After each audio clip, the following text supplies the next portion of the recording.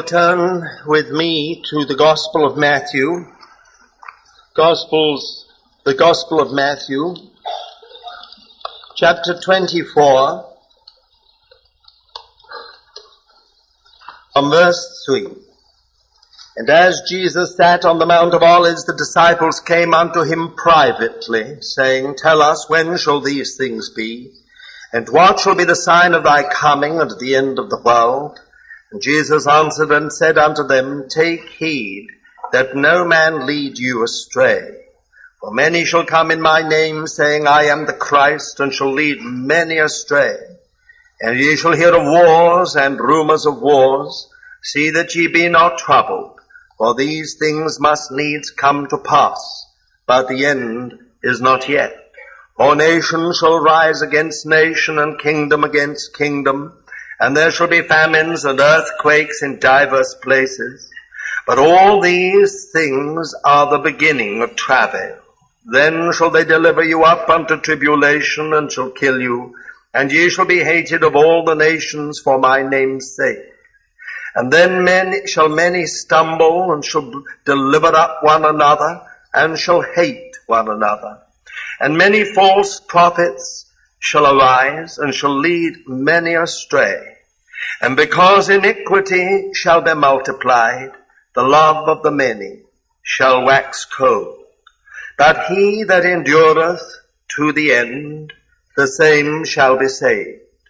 And this gospel of the kingdom shall be preached in the whole world for a testimony unto all the nations, and then shall the end come.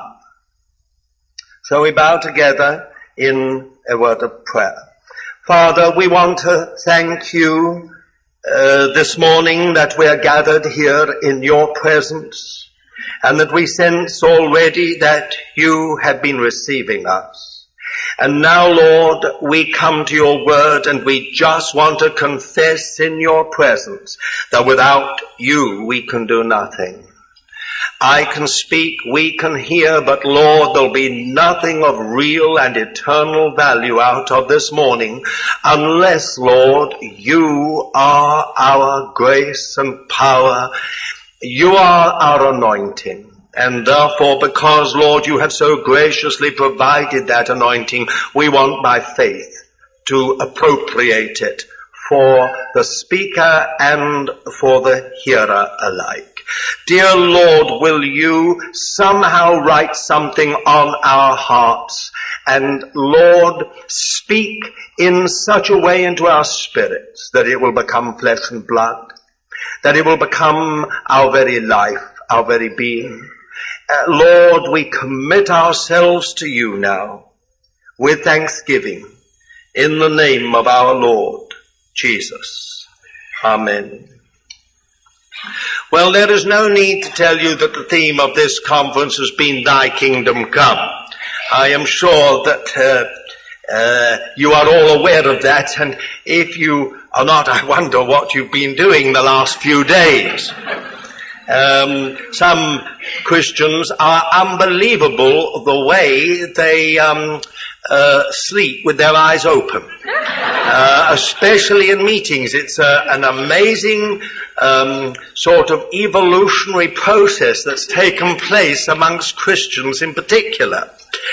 But I'm sure that here in this conference you are well aware of the theme of our time, and I think most of you will know that my responsibility has been this gospel of the kingdom.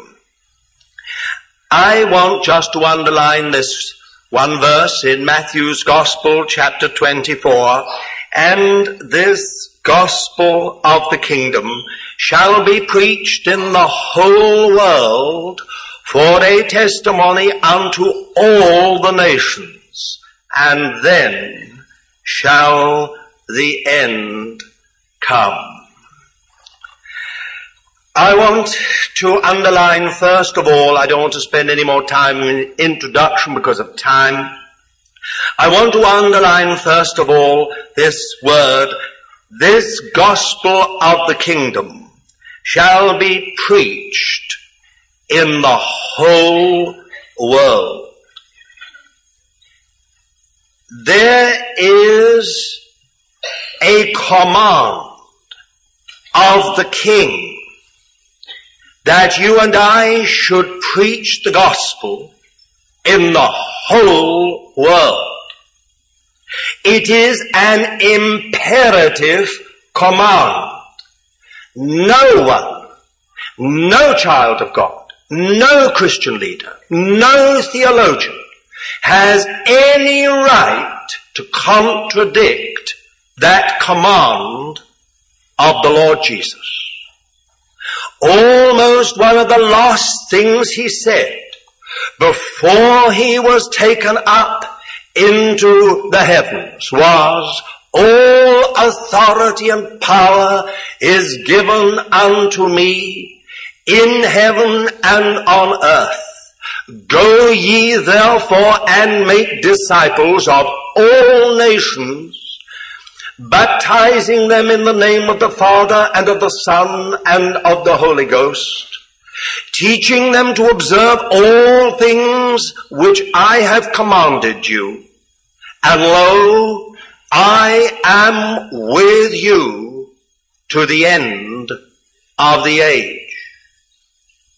In other words, we have not an if or a possibility, but a commission, a command, which was almost the very last thing that the Lord Jesus said to his disciples, said to those who would be his followers, said to his church, to his redeemed. We were to go into the whole world and preach this gospel. Mark's gospel, chapter 16 and verse 15 puts it this way, and Jesus said that we were to go and preach the gospel in the whole creation. I think that's an interesting word. Of course, in a sense it means obviously the inhabited earth, but it's interesting that the word is used, so there's no getting out of this. We're not to stay in North America. We're not to stay in Europe. We're not to stay in some nice little holy huddle somewhere where things are a little more pleasant, except for the collisions we have with one another. But we are to go out into the whole world with this gospel of the kingdom. Now, there has been a teaching that has relegated this gospel of the kingdom to the millennium. It has made a division between the gospel of our Lord Jesus, the gospel of grace, and the gospel of the kingdom. And it says the gospel of the kingdom is only to be preached in the millennium. I think, and I'm not going to spend time on it, I think it's so ridiculous myself. Anyone who has any sense at all has only to compare the words of the Lord Jesus in one gospel with the words of the Lord Jesus in another gospel, and you will discover that what is in some called the gospel of the kingdom of God is called in others the gospel of the kingdom of heaven, and of course we have the gospel of the Lord Jesus and this gospel of the kingdom. Now, what I believe is very simple, and that is this gospel of the kingship of God, this gospel concerning God's king, this gospel concerning the abounding grace of God, by which he gives us an entrance into this kingdom and restores to us the possibility of coming to the throne of God by the grace of God alone. This gospel of the glory of God, this gospel of our Lord Jesus, this gospel has been entrusted to those who are followers of the Lord Jesus to be preached in the whole world. We have no business to be disengaged from this commission. I want to put it in the strongest language it is possible. It is a sin and a transgression for the people of God not to be involved practically, relevantly in the preaching of the gospel of this kingdom in the whole world. Now, I don't know sometimes what is wrong with us, but we are such finite people, and I have no doubt that the Lord understands that. And for some strange reason, we are unable in our minds to contain more than one truth at a time. And once we have this truth of gospel work, as we call it, we are not for anything to do with conferences or anything to do with the deepening of spiritual life. We're all concentrated on evangelistic crusades, evangelistic work, missionary work, getting out to the people and everything else. And we have no time for those we feel who just sit at home and study their Bibles and talk about deepening of spiritual life and maturity. But likewise, those who see something of the church are often totally disengaged from gospel work, as if by seeing the purpose of God, as if by seeing the goal of God, this automatically disqualifies us. It automatically, as it were, exempts us from the work of the gospel. My dear friends, there is no such thing. These two vital matters must go hand in hand. The building of the church has to be built, as our brother said last night, with living stones. Where do the living stones come from? Do we pinch them from other groups? I mean, where do they come from? Where do these living stones? They are meant to be saved by the grace of God in our midst. They are meant by our life and our testimony together as God's people to come to know the Lord through our witness, through our life together, through our being conformed to the image of God's Son. We have no business to ignore this commission of our risen and glorified King. There are those who ignore it and feel that they have a right to ignore it because they are dwelling on what they feel to be more important matters. To do with the bride, to do with the city of God, to do with the end and goal of the Lord. So they feel that they are exempted. They can ignore this matter and leave it to others. Now, I'm not saying that all of us feel that the others are kindergarten, that they are sort of inferior, but there is a kind of atmosphere that goes, just because we're normal human beings, that once we've seen something more, we feel we'll leave it to those who see something less. And so we leave the whole matter of the gospel to those we feel are children, really. They're superficial, you know. Shallow. They don't really see this matter and of the throne of God, of the bride of God, of the city of God, of the body of the Lord Jesus. So we'll leave this. We can ignore this commission because we must give ourselves to a far more important matter. My dear friend, we cannot ignore this matter, nor can we bypass it. As if by concentrating on something which is essential in the purpose of God, we can leave something else just as essential and just as fundamental. We bypass it in our minds.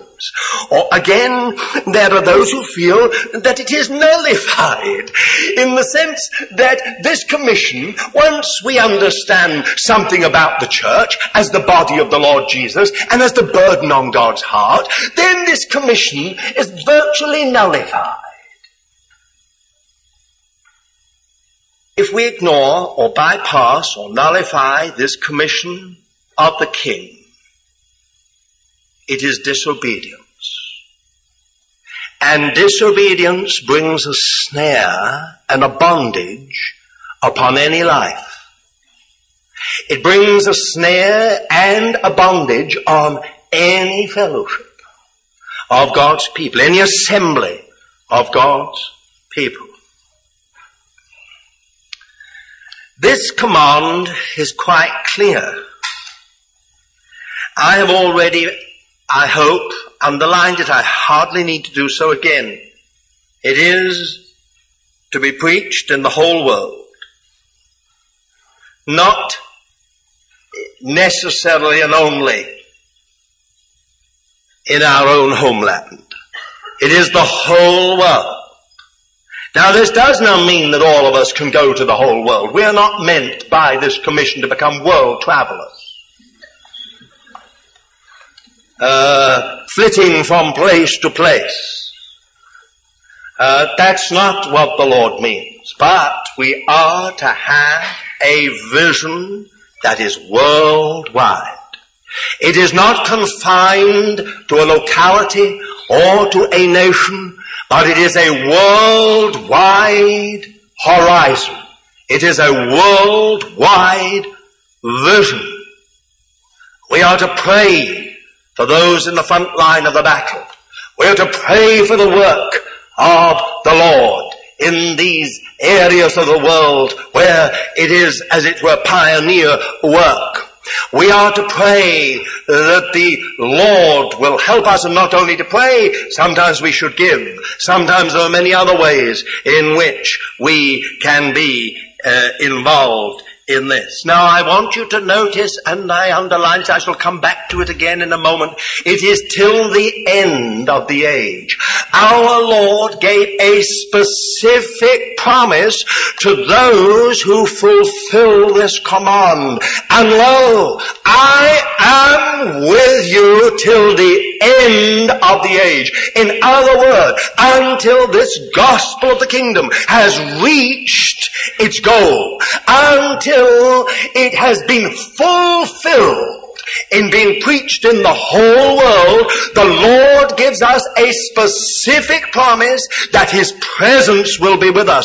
That is, all His grace will be with us. All His power will be with us. All His wisdom will be with us. All His resources are available to us. The Lord has made a specific promise. I hear this promise claimed by all kinds of people who have never moved out of their home. They've never even hardly moved out of a seat to win another person for the Lord. But this promise is conditional. We are to go and make disciples of all nations. And lo, I am with you always, even unto the end of the age. This is not to say the Lord is not with you when you don't necessarily get involved in gospel work. But what I'm saying is this: we had a specific promise that the Lord's heart is so much in this matter that He promises to be personally with us in the person of the Holy Spirit. He promises to be with us with all His grace and all His power and all His wisdom and all His gifts and all His resources until this commission is fulfilled. I want you to notice this is not some kind of simple gospel that is to be preached. Just a gospel that proclaims that you're forgiven, that Jesus died. It is the gospel of the kingdom. That is the fullest description that we have for the gospel. It includes not only the saving grace of God, but the purpose of the Lord and the end of the Lord. And is it not a very interesting thing that our Lord in the version in Matthew says, and go ye therefore, and preach the gospel in the whole, no. Go ye therefore and make converts of all nations, no. Go ye therefore and make members of the church? No. Go ye therefore and make disciples of all nations, baptizing them in the name of the Father, the Son, and the Holy Ghost. In other words, there you have the whole meaning of the cross. You have the whole meaning of life abundant by the Spirit of God, in the meaning, in the testimony of baptism, teaching them to observe all things that I commanded you. This is no small gospel. This is no gospel just asking for some decision of a hand to be put up, a little piece of paper to be signed. I don't want to devalue or despise the many who have come to know the Lord in that very simple way. But my dear friends, I have to tell you something. I think this term born again has been bandied about, especially in the North American media, in such a way that it has devalued the whole concept of a new birth. I fear very greatly that there are thousands upon thousands within evangelical churches, even sometimes other fundamentalist groups, that are not truly born of God. They have entered in some way that without no making of their calling and election sure. I could give examples of this, but then it will take me away from really what I want to say this morning. We have an imperative command here, and it makes some of us feel very uncomfortable. We have no business not to obey it. But now I want to say just something else. Do you think our Lord is just interested in heads? All he wants is to get numbers into the kingdom. He wants some kind of vindication for himself, as if that's all he's interested in. My dear friend, why did the Lord Jesus say, "And lo, I am with you always to the end of the age," unless his heart is in this matter? Unless there is something so on his heart in this matter that he wants to share it with us.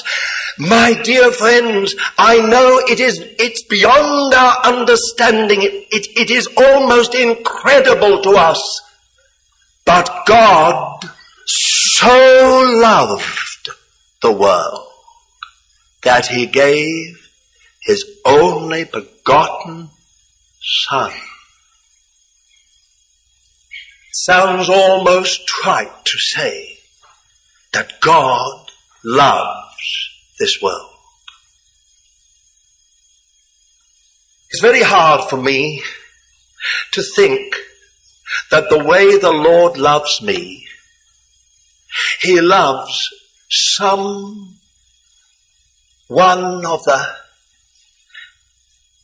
millions and millions and millions of Indian digits. Do you understand what I'm trying to say? Well, let me put it another way. There are 800 million Indians in the Indian subcontinent, and every one of them is loved by God and known by God. There are nearly 8 billion Chinese in China, mainland China. And every single one of them is loved by God and known by God. Now I say that blows my mind. I think, well, no, the Lord can't do it. He hasn't got a computer big enough. He's not able, as it were, to store all the information about everyone, their life, their birth, their genetic history, their temperament, their personality, the way they were born, their feelings, their longings. But there is not one in this world that is not loved by God. The proud Jew, the terrorist, the British, the Germans, the Russians, the Marxists, the capitalists. There's not one of them. You see, we can't take it in. There's something in us that says, I just don't understand. I mean, of course, the Lord knows me. I'm special. I caught his eye, and the Lord said, "Oh, well, look at that. There's someone there that's very special. I must take an interest in him. I'll take an interest in her. She has a real personality, a flair. She's caught my eye."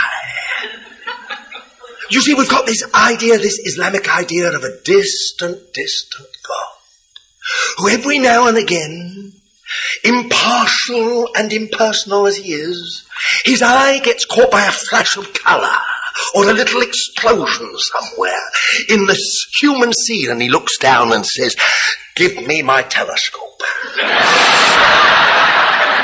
And he sort of fastens upon that person and studies them very carefully and says, well, I think I'll save that person. That's a very interesting person. Now, this is an Islamic idea of God. It is not the God of Revelation. It is not the God of Abraham, of Isaac, and of Jacob, the God and Father of our Lord Jesus. It is beyond us to understand that God knows every human being. No matter what their color, what their race, what their background, what their conditions. And the Lord Jesus gave himself for every human being. My dear friends, when the Lord Jesus, in the very last moments before he ascended, said, "Go ye, therefore, and make disciples of all nations," it wasn't that he was just saying, "Now look, I want you to do this because it's a duty as far as I'm concerned. I want heaven to be filled with trophies. I want to be able to boast about this one and that one and the other. I want all these kind of people in heaven as a sort of glory for me." My dear friends, perish the thought. The Lord Jesus loves this world. He loved it so much that he came into this world and was born in Bethlehem and lived for these 33 years enduring the contradiction and gainsaying of sinners, that in the end he might offer himself up on the cross for the world, that he might save all those that believe, whoever they are, whatever they are. And almost the last thing he said was, "Go. Go. Go with this love that's in my heart, that can be in your heart. Go and make disciples of all nations. Preach the love of God. Preach the grace of God. Preach the gospel that is the power of God unto salvation. Let them not only come into the kingdom of God, but let them discover my heart. Let them discover my purpose. Let them know that I want them to come to my throne." Oh, how we have failed in this matter. I want you to remember just one other matter in connection with this. There was a prophet, a Hebrew prophet, a Jewish prophet. He was a faithful man, a good man. He knew his Bible. He knew the covenant that God had made with our people. His name was Jonah. One day, probably in his quiet time, God said to him, "Go to Nineveh." And Jonah said, "Nineveh? You must have made a mistake, Lord. You meant Nazareth." "No, Nineveh. Nineveh? Never, Lord. Never. Nineveh. And he didn't wait to inquire anymore. He fled from the presence of the Lord. He went down to Joppa and bought a ticket on a boat going in the opposite direction to Nineveh. It is an amazing story. You know the story, don't you? Huh? But the Lord understood his servant's heart. This dear Jonah has become for me a picture of myself, and has become a picture of the people of God at any given time in history. You see, the Assyrians were the cruelest of all people. They were hateful, filled with the most abominable idolatry. Their idols were monstrous.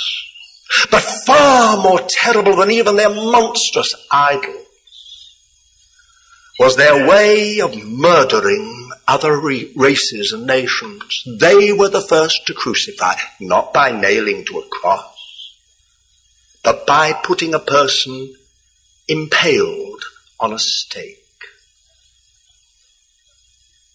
Oh, Jonah, he was only interested in one thing. The Lord talked about judgment, but in Jonah's heart, he knew the Lord a little, so he felt, no, I know the Lord. I know the Lord. If I start talking about judgment, and those people show the slightest sign of repentance, he'll forgive them.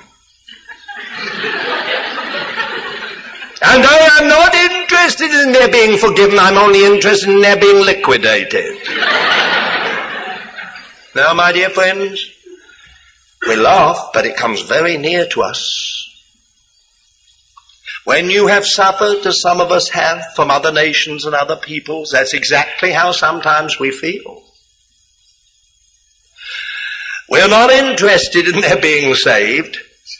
We're interested in the judgment of God falling on them. And Jonah got this ticket on this cargo merchant ship going in the opposite direction to Nineveh, and God arranged a storm. And the storm got more and more furious, and all the sailors and the captain called upon their idols, and nothing happened. And finally someone said, there's a man here, he seems to know his own God, and I think he might be the problem. And the captain went to him and said, do you know anything about this storm? And Jonah said, yes. It's the God of Israel. And the captain said, well, what have you done? And Jonah said, the only way you can get rid of this storm is to throw me overboard. At least he was honest. Good deal more honest than some of us. But the Lord had also not only prepared a storm, he prepared a fish. And when Jonah was thrown overboard, he was swallowed by the fish. I believe that. I've seen enough miracles in my life to believe that God could easily produce a fish. No problem. But then we have one of the most amazing things in the whole of the Old Testament, in fact, the whole of the Bible, really. We have a prayer meeting inside a fish's stomach. Now, there are some amazing prayer meetings at different times. Prayer meetings in dungeons, prayer meetings amongst lions, prayer meetings in fiery furnaces, all kinds of prayer. But never, anywhere have we ever heard of a prayer meeting inside a fish's stomach. But here's another amazing, I don't want to just be funny, but here is another very amazing thing. Jonah remembered the word of the Lord to King Solomon. If you will turn toward the place where I have caused my name to dwell and confess your sins, then will I hear and I will forgive and I will bring you back. How Jonah knew which way Jerusalem was, I don't know. But there in the fish's belly, he must have said, now Lord, I may be facing the wrong direction, but please take it that I'm facing Jerusalem. And he's prayed, Lord, hear this prayer, I've sinned against you. And the Lord gave the poor fish a stomachache. And it coughed out Jonah on the sand. And Jonah was back. Now the Lord said, Jonah, are you ready to go to Nineveh? And Jonah said, yes. And you know, Jonah now said, well, Lord, I'm not going to ask anymore. I'm not going to ask what you're going to do or anything. I am going to go to Nineveh, and I'm going to preach this gospel of judgment to Nineveh in such a way that my whole heart and being is going to be in it. And he did. He preached, and then the most amazing thing happened. Jonah had never seen anything like this in all his years in Israel. He had preached the judgment of God. He had preached the anger of God. He preached the covenant of God. And never had the Israelis ever at any point repented. But in Nineveh, from the royal family down, the whole city, the aristocracy, the nobility, the people of the city, all fasted and repented. And they even put sackcloth and ashes on the cows and the horses. And the Lord said, I cannot do this thing. I'm going to forgive them. And then Jonah was so upset. Lord, he said, you've sent me all this way and gone to all this trouble. I want to see these people judged. They are wicked people. No, the Lord said. And you know the whole story, don't you? You know how Jonah went out in a terrible depression that many of us get when we find our theological concepts are not right. Suddenly we discover that this whole theology we've had for years is not quite right, and we go into a deep, deep depression. And he went out and he sulked. And then a gourd grew up. And this awful east wind, if you know anything about east wind, I suspect that Jonah suffered from it. Many of us, including myself, get a certain type of headache when this khamsin or this sharav, this wind from the east, blows strongly. And Jonah was no exception. And then this gourd grew up and went right over him and sheltered him. And the greenness of it and the pleasantness of it, he was delighted. And then a little worm got in to the root, and suddenly it died. And Jonah was so upset, he said, Lord, you're perfectly capable of killing that little worm. Why did you let that worm get into this gourd? And then the Lord said, Jonah, you're so concerned about that gourd that came up in one day and died in a day, and you are not even the least bit bothered about this whole nation. How could I judge this nation with all these little toddlers that can't tell their left hand from their right when their elders have repented? And what about the domestic animals? I suggest to you that was the biggest shock Jonah ever had. The Lord knew the little toddlers in Nineveh. He actually knew all about them. It was a terrible shock to Jonah. He thought the Lord only had time for his covenant people. He only knew the toddlers that belonged to the children of his covenant people. He knew that the Lord had said things about how to treat your donkey and how to treat your ass and your camel. It was all within the word of God, but that was for the covenant people. He never thought that the Lord knew the domestic animals in a wicked city like Nineveh that had nothing whatsoever to do with the promised land. Now, my dear friends, this is you and me so often. When we begin to see the deeper things, when we begin to see something of the purpose of God, then somehow or other we become exclusive very often, and we shut out from our minds this whole world that's suffering beyond us. As if God is only interested in us and our meetings. As if we are the only recipients of his love. As if he never loved anyone else but us. He's only concerned with us, and as far as we're concerned, the sooner the Lord comes and damns the world, the better. Let it be judged. Let it be destroyed. Let it all go as long as we are saved.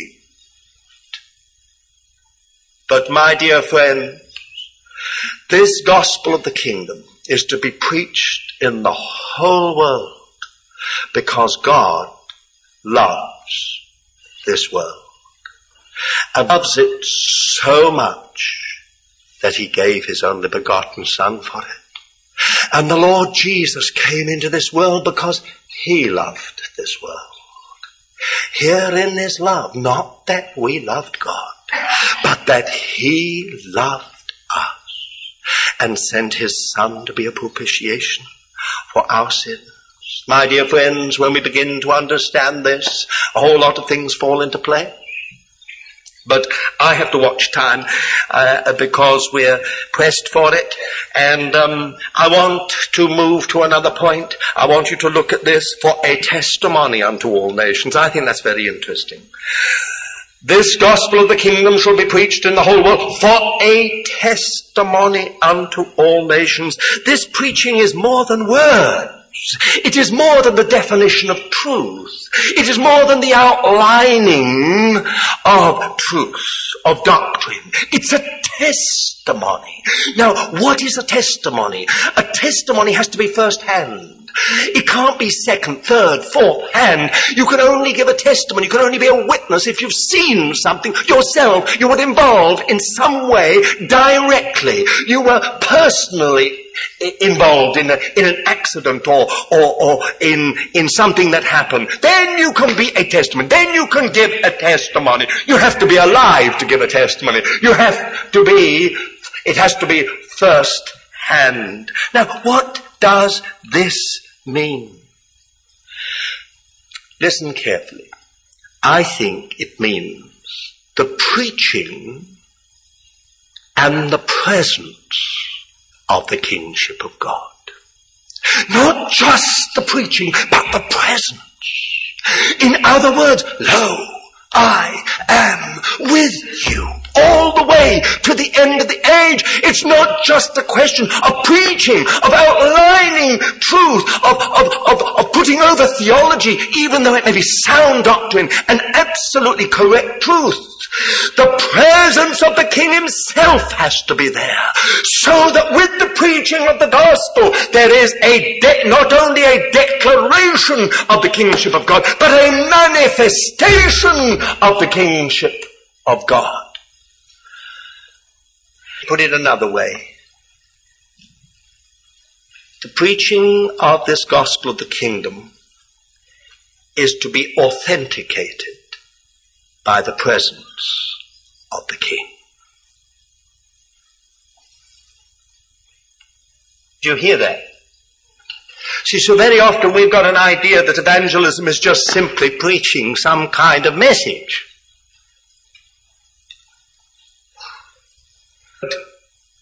There should be a manifestation of the presence of the Lord, a showing forth, if you like, of the presence of the King. Now, I don't care how that manifestation takes place. I'm going to just say something more about it in a moment, but as long as there are miracles, now what I mean is this, as long as there are lives that are torn out of the power of darkness, delivered from demonic bondage, and transferred into the kingdom of God's dear Son, as long as there are alcoholics who no longer want another drop of drink and even can come into the presence of it and have no desire for it, as long as there are broken lives made whole, these are the miracles and the signs that are the most essential thing of all. And wherever the gospel is preached, we don't expect 100% success, as if everyone who hears it's going to believe. It is to be preached for a testimony unto all nations. Our job is to declare the kingship of God. Our job is to present the grace of God. And it is the work of our risen Lord by the Spirit of God to save those that believe. Now, my dear friends, I want to just take this step further, and I do hope you'll forgive me for those of you very strong views on this matter, but I want to take it one step further. You see, in my estimation, there is a teaching that has crippled this whole matter of the preaching of the gospel of the kingdom, and that is we should not ever expect to see the Lord work to authenticate the preaching of the gospel. We are to preach the gospel. People are to be converts. We run it like a North American sales business, with all the psychological pressure, all the salesmanship, and all the paraphernalia that goes with it. My dear friends, I thank God that there are signs and wonders that follow the preaching of God's Word. I personally do not believe they went out with the canon of the New Testament. I never have and never will. Maybe it's because I'm Jewish. But I just cannot accept it. When I look at church history, I find that wherever this gospel of the kingdom has been preached, whole societies have been turned upside down. Nations have been permanently, or at least for a long time, for centuries and centuries, influenced by the preaching of that gospel. The criminals got saved. The hopeless social outcasts got saved. Oh, I could stop and I could tell you story after story from the early Reformation, from the Huguenots. I could tell you stories from the early Quakers when they turned the whole of British society inside out and upside down. When 2/3 of the Quaker preachers were in prison at one time, and do you know what they did? So many of the inmates of the prisons got saved that they became Bible schools. And those prisons became the Bible seminaries for Quaker preachers. And when they were released, they came out in their thousands to preach the gospel. My dear friends, you have no idea what has happened all the way through church history. The early Methodists, the early Brethren, the early Pentecostals, wherever you go, you find the same thing. My dear friends, you have an authentication of this preaching of the gospel of the kingdom. Mark puts it this way.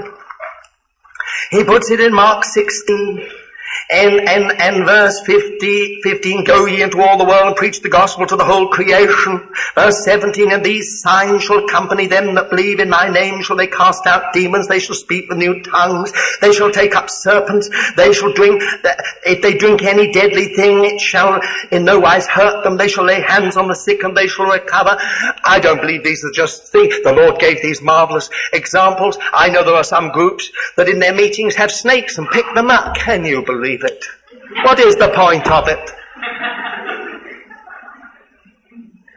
There have been cases in the Appalachian Mountains where people have drunk poison and died. But get to the point of this. What is the Lord saying? He is saying this, that when the gospel is preached, there is an impact of the presence of the King. That's what the matter is. It's not if you can take poison and tempt the Lord. It's not that here you see a snake and you say, I'm going to pick it up in the name of the Lord. I mean, that's stupid.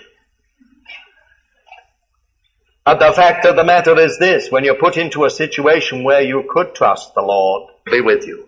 Because he said, lo, I am with you to the end of the age. My dear friends, I could spend a lot of time on this matter. I could talk about the Apostle Paul and how again and again he says, I was not just indeed. My preaching was not just in wisdom, he said, but in demonstration of the Spirit and of the power of God.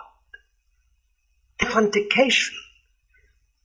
I think the most wonderful thing is in Acts chapter 1 and verse 1, and I know you, most of you have seen this little phrase, been pointed out to you. In Acts chapter 1 verse 1, the former treatise I made, O Theophilus, concerning all that Jesus began, both to do and to teach. Now this is Luke again. He wrote by the Spirit of God Acts. He'd also written the Gospel of Luke. And now he tells us a most amazing thing. Here is Jesus at the right hand of the Majesty on high, and here are 120 members of his body filled with the resurrection life and power of the Lord Jesus through the person of the Holy Spirit. And suddenly the whole thing begins again. All that Jesus had done, the early church done. There are miracles, there are signs, there are marvelous things happen. Now don't get me wrong. There are Jameses that get beheaded, and Peters have angels come to them and unlock every gate and take them out. I'll never understand the sovereignty of the Lord in this matter. But the fact of the matter is this, as we read through the book of Acts, we discover that the body is the actual body of the Lord Jesus. The head is still working through his body on earth, turning the world upside upside down, confronting them with the kingship of God, confronting them with the kingdom of God, confronting them with the power of God, confronting them with the truth of God. This is this gospel. Dear friends, where has this idea come from? Gospel preaching is in an evangelistic meeting where we simply preach a simple gospel. Now please don't get me wrong on this thing. I thank God for the gospel wherever it's preached. I thank God for the way the Lord uses people. I think of Charles Haddon Spurgeon, who when he was a boy went into a little chapel in a little village somewhere in Essex, in East England, in Anglia, and heard a man who could hardly speak the Queen. He preached the simplest gospel. And Spurgeon said, I could count every mistake he made. And then the power of God fell on Spurgeon, and the great Charles Haddon Spurgeon was saved. I would not despise some dear brother preaching simply out of his heart by the power of God. But where has this idea come that gospel work is somehow confined to an evangelistic meeting? Where does it come from? Surely we need to get out. Well, I have to watch this time. There's another phrase in this verse I want just to underline. Then shall the end come. Now I want you to note that. Then shall the end come. And this gospel of the kingdom shall be preached in the whole world for a testimony unto all the nations. And then shall the end come. In other words, the preaching of the gospel of the kingdom for a testimony to all nations is operative to the very end. We have no business to say that we will not be able to do it. We shouldn't bother about it because now we're in the very last days. Right through to the end, this gospel of the kingdom is to be preached. It is to be fulfilled in the midst of enormous upheaval and turmoil, in the midst of much persecution and tribulation and affliction, antagonism from the society around us. This gospel of the kingdom has to be preached as a testimony unto all nations. Where are we in this age? Of course, if we look at Matthew chapter 24, we have a whole lot of signs that our Lord gave us about kingdom rising against kingdom and nation against nation, and famines and earthquakes and plague diseases and persecution. And we have to say, and I'm not going to go into this fully, I just want to touch on it. We have to say that this last century has seen 2 world wars and a whole generation or 2 that has lived in nothing but the rumor of war. It has only been literally in the last year that the thing has begun to relax a little. And that is only another stage in the fulfillment of God's prophetic word. The fact of the matter is we have never seen wars like we have seen in this century. We have never seen such turmoil. We have never seen such upheaval. And with it, there have been earthquakes and more to come. And there has been famines and many more to come. And the reason being that ecologically we have damaged the earth probably beyond redemption until the Lord Jesus returns to put it right. Plague diseases. Well, we're seeing the beginning of such things. Persecution. Has there been any century in the whole history of the church and of Israel when more people have become martyrs for the name of our Lord Jesus than in this last century? And in the midst of it, the fig tree is sown back in its own soil. The judged fig tree, withered fig tree. The fig tree that disappeared altogether from its soil is suddenly back in its soil, very lively. They have tried to kill that fig tree again and again in the last 40 years and have done nothing but make it more virile and more powerful. Dear friend, what can we say? We think of the words of the Lord, Jerusalem shall be trodden down of the Gentiles until the times of the Gentiles. Now, I'm not going into politics on it. I'm just saying these are the words of the Lord. Whatever we think about the politics, whatever we feel about the Middle East situation, the fact of the matter is, you have a Jewish nation there for the first time in 1,000 years. That fig tree is back in its soil, and that Jerusalem is no longer trodden down on Jews. These are the words of where are we in this age? We must be near to the coming of the kingdom. We have to be. And if we look now at our present situation, suddenly we discover to our amazement that something happens in the Marxist world which is altogether unbelievable. It happens in Poland, it goes from Poland to Hungary, from Hungary to Bulgaria, from Bulgaria to East Germany, from East Germany, Czechoslovakia, from Czechoslovakia to Romania. It is unbelievable. And suddenly, a whole area of the world that has been in the most iron-like bondage is released. They're having open airs in Warsaw, open airs in Budapest. Believers have been allowed to meet together freely. They can have Bible studies, prayer meetings, circulate, let's print Bibles. It is the most unbelievable thing that's happened. A man who knows the Lord has come to the presidency of the Czechoslovak people. Another man, at least a committed, observant Catholic, has become prime minister of another one of those countries. It is unbelievable. How is it that a person like I didn't even know it? I say it, before. I didn't know. I was here last year. Wouldn't it have been lovely if I could have said to you, now what? In a few months, this is going to happen. You will say, oh, rubbish. And then it would have happened. And I wouldn't have even had to say to you, there you are. I would have kept quiet and you would have come to me and said, you know, you said that last year. That was remarkable. But I was as blind as anybody else in this matter. Think of the Kremlin. Who would have ever thought that the Kremlin would allow a Christian service to be televised to the whole of the Soviet Union on Orthodox Christmas Eve? It's unbelievable.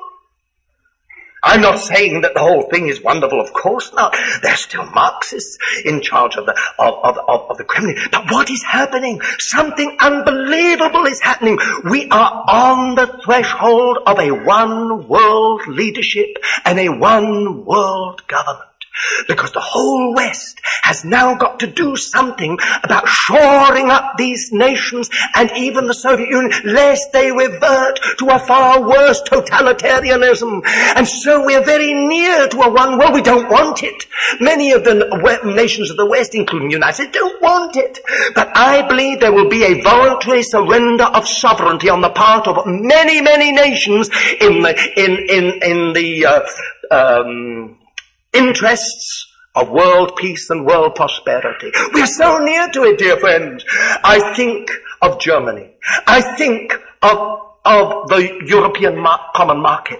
Here, in the most unbelievable way, when I was first saved, I was told one day, this old Swedish aunt said to me, the Holy Roman Empire will be revived. Holy Roman Empire, I said. Now, I was interested in this because I had some relatives who were connected with the families, the aristocratic families in the Habsburg thing. So I was very interested. Really, I said, you must tell me more. Oh, yes, she said, it's going to be right across here and right across there, and it's going to take in this and take in this. This was in 1944. My dear friends, it's amazing what's happening in Europe, especially if Hungary comes into this, and Czechoslovakia as it must, and Eastern Germany, and probably part of Yugoslavia, and possibly even part of Poland. If not the whole, then we have a most amazing thing. We have the growth of a block of nations in Europe that's destined to be the most powerful, the most wealth, and the most influential factor in world history for the last part of it. Now, my dear friends, let me just put it another way, and I don't want to get too much into this. I want to go to one last point and finish. My point is very simply this. If you've got ears to hear this, you don't have to accept it. In the beginning of the 30s, there were two nations in this world that were governed by a demonic pagan principality. One was Germany, and the other was Japan. Both of them endlessly spoke of a new world order. They talked and talked till they were blue in the face about this new world order that they were going to bring to the world. The Nazis to the whole of Europe in a great Reich that was going to last 1,000 years and was going to stretch from the Atlantic to the Urals, and the Japanese, the whole of Asia, China mainland, Manchuria, all of Southeast Asia was going to come into this great empire of Japan under the Son of God. They tried to do it by military means and they failed. And it is interesting that these two nations have become the great economic miracles of the post-Second World War period. And now, suddenly we discover, with the decline of America, which I think is almost irreversible, suddenly we discover Germany is going to reunite, not over years, but almost within weeks, by July the 1st, with a common currency and a common administration. And there is no doubt at all that Germany will be the greatest and most influential single factor in the European common market. And isn't it interesting? When Eastern Europe called upon the United States to help, and she felt she was unable to fully help as she wanted to, the United States called upon Germany to do something. And Germany said, we cannot do anything because we're trying to shore up East Germany. So Germany called on Japan. And the Prime Minister of Japan came straight to Bonn.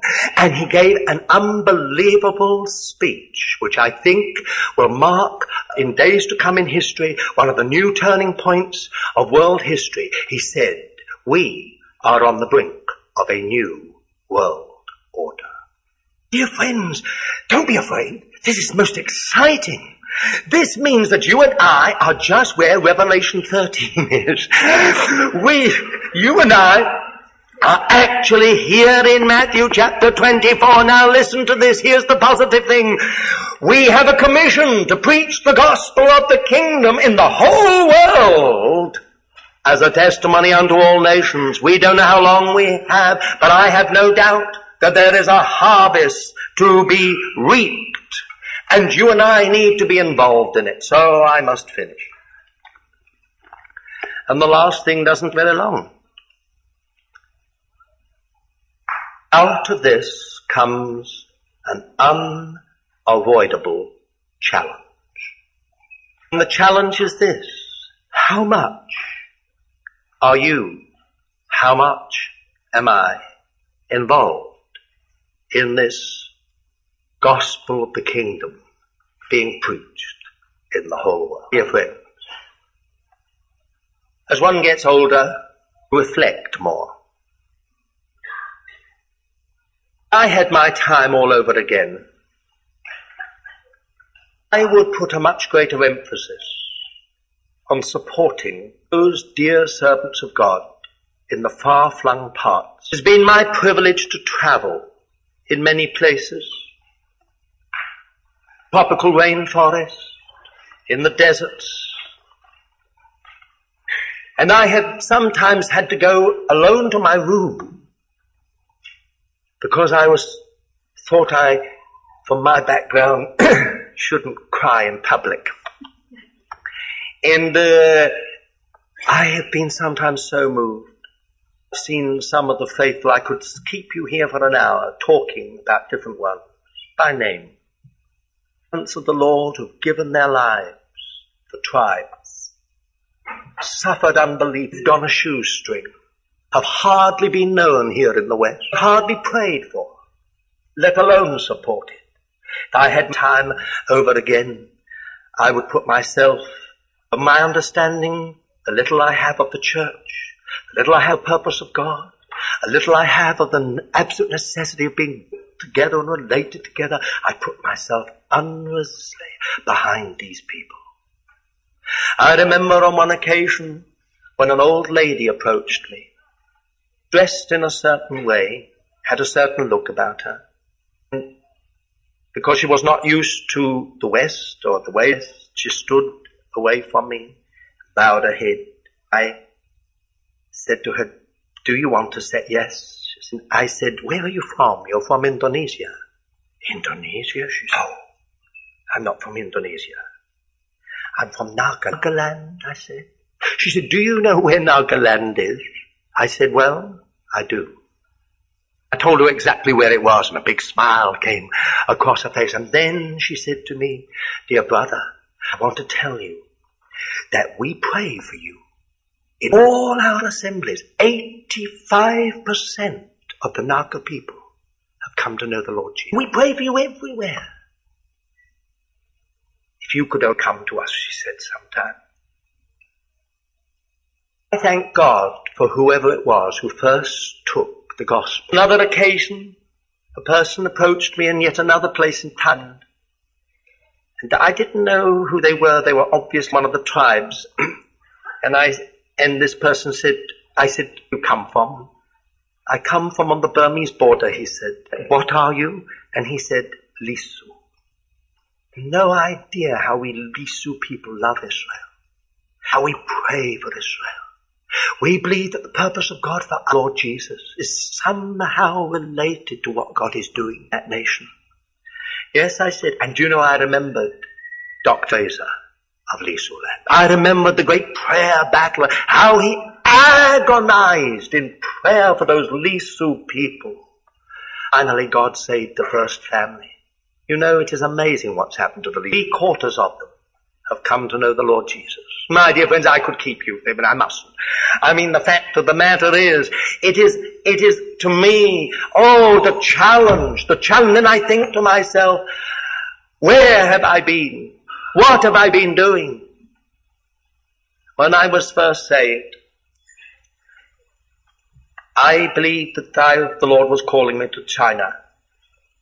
And therefore all my studies were in that line. I was accepted by a certain mission and put on their books. I remember that in my studies at university I had to study about Mongolia, and then Tibet, and then Korea, and then the Manchu people. And I became more and more burdened. I was young. And I remember one day I went to my room and I said to the Lord, Lord, I wish I had 10 lives, because I would give one to Tibet, and one to Mongolia, and one to the Manchu, and one to Korea, and one to this. And then my health failed, and then China went communist. And it seemed I couldn't understand. Did the Lord call me? Why did he put this burden in my heart? Some years ago when I was going to bed, I was by then involved in the work in Britain deeply. And as I was going to bed, I heard a voice behind me. And I said, go, return to your own people. I thought to myself, who are my own people? They weren't the English. I thought to myself, who? That I went to bed. How gracious the Lord was, he didn't bother me. 3 months, 3.5 months, and then I was going to bed again, exactly the same thing. A voice behind me said, return to your own people. And this time I thought for a moment, oh dear sister, thank you. So she will get a reward. And I remember so clearly this time I went to bed and lay there and I thought, I know this is the Lord. But how can I tear myself away from this work that I have been out of for all these years? I can't just walk out on them. I don't know how it will happen. How gracious the Lord is. He never bothered me. He let another few months. And the next time I was going to bed, same thing. I heard this voice behind me. Turn to your own people. Now this time I said, yes, I know, Lord. I know who you mean. I've known it from the beginning. I didn't want to face it. And then, now Lord, don't be angry. Don't be angry with me. I'm old enough now to need signs and confirmations. I know you speak to. Lord, you know nobody's going to understand this. Because I'm a person who's thorough, I will go through agony. Lord, don't be angry. you give me a home, Jerusalem, and I will know that you are in this. Well, the Lord fell over himself doing that. Over himself. The most unbelievable things that happened. I won't do. Then I went back to my own people. And miraculously I was given citizenship. And then a quite honored place with much contact with many people in very powerful positions. And then, suddenly, being trapped in the British Isles and Europe, suddenly I began to travel. And then I began to find things. When I have been in Borneo, when I have been in Thailand, when I've been in Indonesia, I've been in many of these places and seen what God is doing. My heart has become more and more burdened. And oh, how I wish with all my heart that we would have a heart for the world. I first saw those people in the Philippines, in the garbage dumps. I never thought in such circumstances, made in the image of God, loved by God, and nobody caring. The Filipinos have become maids all over the world. Prostitutes. And nobody cares.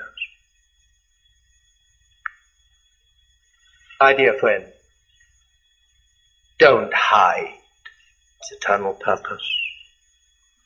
Don't hide in the truth concerning the body of our Lord. These are on the heart of God. Remember, we have a commission. We can't just go out. The love of God that has to be shed abroad in our hearts, that will bring us to a place where perhaps we shall come to an involvement with this preaching of the gospel of the kingdom in the whole world for a testimony.